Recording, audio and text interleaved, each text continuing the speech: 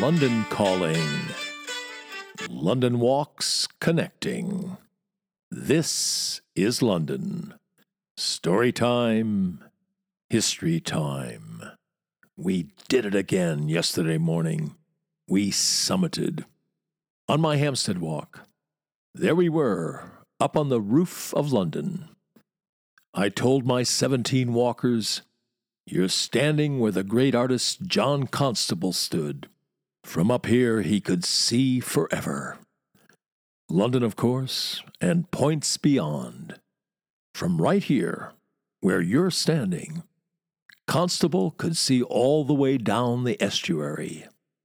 The wind tousling his hair, Constable could see far in the distance the great white billowing sails of ocean-going vessels bound for beyond, bound for the farthest flung corners of the greatest empire the world had ever known. And then I take some soundings for them, that up here were 435 feet and 7 inches above sea level, or 16 feet and 7 inches above the top of the cross on top of the dome of St. Paul's Cathedral. Yes, if you choose them with care, statistics can light a fire in the mind. And as long as we're at it, let's throw a couple more bits of kindling on that fire. We're 435 feet above sea level. Down below us, the Palace of Westminster, Parliament, is 10 feet above sea level. But it's all about perspective. Up there, up on the roof of London, we'd still have a ways to go if we were climbing the Great Pyramid in Egypt. We'd still be 15 feet from the top of the greatest tomb the world has ever known. And handbrake turn coming up. As long as we're on Hampstead Heath, let's do some vocabulary acquisition. The next time you have the privilege of holding a little person, a 6-month-old baby, you could knowingly ask Mom and Dad, has she started to get her baby Hampsteads? Yes, Hampsteads. That's the London word for teeth. Baby Hampsteads, baby teeth. When I say London word, I mean Cockney rhyming slang. This is like tick-tock scrolling that actually has rhyme and reason to it. Tick-tock scrolling because we're up on Hampstead Heath, looking at the apex of the Great Pyramid, and whoosh, suddenly we're cuddling a baby. How do we get there? We pause on that phrase, Hampstead Heath. That's how. Hampstead Heath. Heath rhymes with teeth. Drop the word that rhymes. I mean, this is London after all. It's important that it be a bit subtle, a bit opaque. Drop the word Heath, which rhymes with teeth, and that leaves Hampsteads, plural, as your Cockney rhyming slang word for teeth. Makes perfect sense. And the vistas that opens up, well, Hampstead will never look the same. By way of example, you been to the Smithsonian, seen George Washington's false Hampsteads?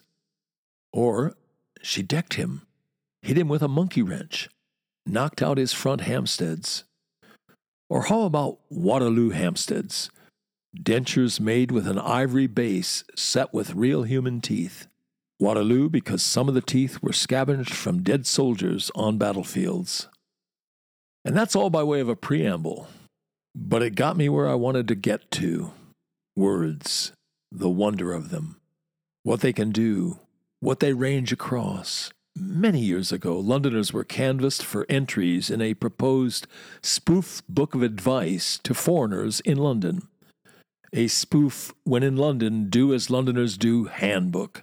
Everybody's favorite entry was, on entering an underground train, it is customary to shake hands with every passenger.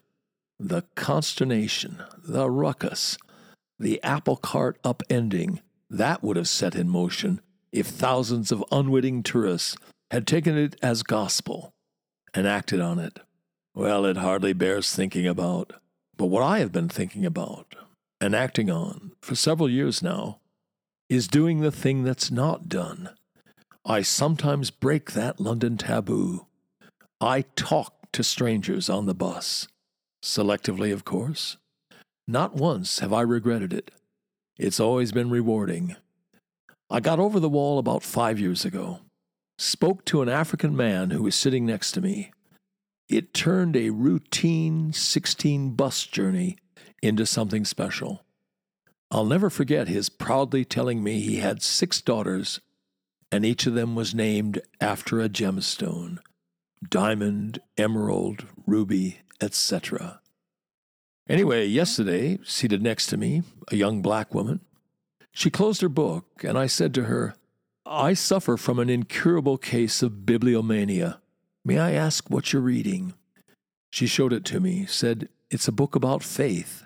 We chatted amicably away, and then, my hop-off stop approaching, I said, "I get off at the next stop. Are you aware that when we say goodbye, what we're saying to each other is, 'God be with you'? Goodbye is a contraction of 'God be with ye.' Well, that sort of thing is the rainbow end of the word spectrum. The other end can be rather more grim-visaged, hard-bitten, hard case. I'm thinking about Jackspeak, British naval slang, thinking about it in particular in relation to Winston Churchill's observation that Americans and British are one people divided by a common language. And what a minefield that quote-unquote common language can be. By way of example, the word Gronk. An American hears the word Gronk, he's thinking Rob Gronkowski, the great American tight end, American football player. Gronk is retired now, but he's keeping his brand well burnished. He says, we'll see if it happens, that he'll be trying out for a place on the American flag football team in the Los Angeles 2028 Summer Olympics.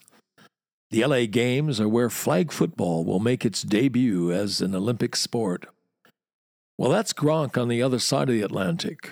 Gronk over here, in Jackspeak, in British naval slang, means a lady of less than perfect countenance or physique.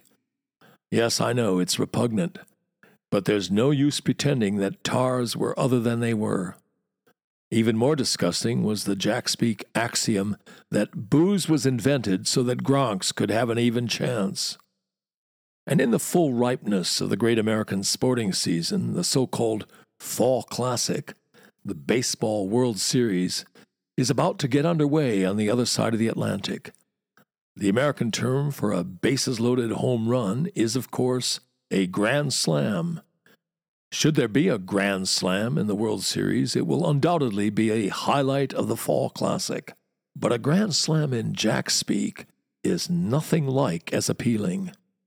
Not to put too fine a point on it, a Grand Slam in British naval slang is losing control of all 3 sphincters when drunk. A bit of Jackspeak that I am very partial to, though. It's how I reply every week to the email from the Nigerian oil minister who's got $1 million for me. He just needs my bank details so he can deposit in my account what Tony Soprano would call the rock. I drop the minister a 2-word reply, Foxtrot Oscar, which is, of course, the classic, phonetically expressed invitation to investigate sex and travel. You've been listening to This is London, the London Walks podcast, emanating from www.walks.com, home of London Walks, London's signature walking tour company, London's local, time-honored, fiercely independent, family-owned, just the right size walking tour company. And as long as we're at it, London's multi-award-winning walking tour company. Indeed, London's only award-winning walking tour company. And here's the secret. London Walks is essentially run as a guides cooperative. That's the key to everything. It's the reason we're able to attract and keep the best guides in London. You can get schlubbers to do this for £20 a walk, but you cannot get world-class guides, let alone accomplished professionals. It's not rocket science. You get what you pay for, and just as surely, you also get what you don't pay for. Back in 1968, when we got started, we quickly came to a fork in the road. We had to answer a searching question. Do we want to make the most money? Or do we want to be the best walking tour company in the world? You want to make the most money, you go the schlubber's route.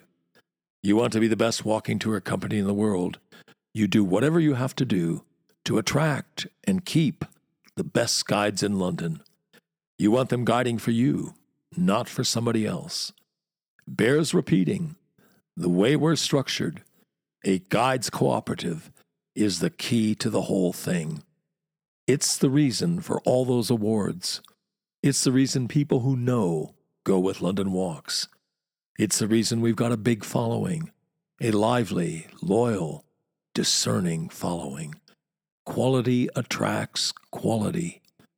It's the reason we're able, uniquely, to front our walks with accomplished, in many cases, distinguished professionals. By way of example, Stuart Purvis, the former editor and subsequently CEO of Independent Television News, and Lisa Honan, who had a distinguished career as a diplomat. Lisa was the governor of St. Helena, the island where Napoleon breathed his last and, some say, had his penis amputated. Napoleon didn't feel a thing, if things the mot juste. He was dead. Stuart and Lisa, both of them CBEs, are just a couple of our headline acts.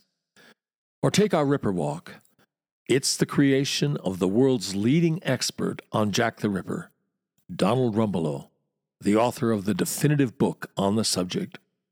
Britain's most distinguished crime historian, Donald is, in the words of the Jack the Ripper A to Z, internationally recognized as the leading authority on Jack the Ripper.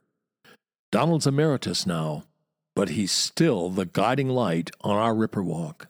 He curates the walk, he trains up and mentors our Ripper Walk guides, fields any and all questions they throw at him. The London Walk's all-star team of guides includes a former London mayor. It includes the former chief music critic for the Evening Standard. It includes the chair of the Association of Professional Tour Guides and the former chair of the Guild of Guides. It includes barristers, doctors, geologists, museum curators, archaeologists, historians, university professors, criminal defense lawyers, Royal Shakespeare Company actors, a bevy of MVPs, Oscar winners, people who've won the big one, the Guide of the Year award. Well, you get the idea. As that American travel writer famously put it, if this were a golf tournament, every name on the leaderboard would be a London Walks guide. And as we put it, London Walks guides make the new familiar and the familiar new.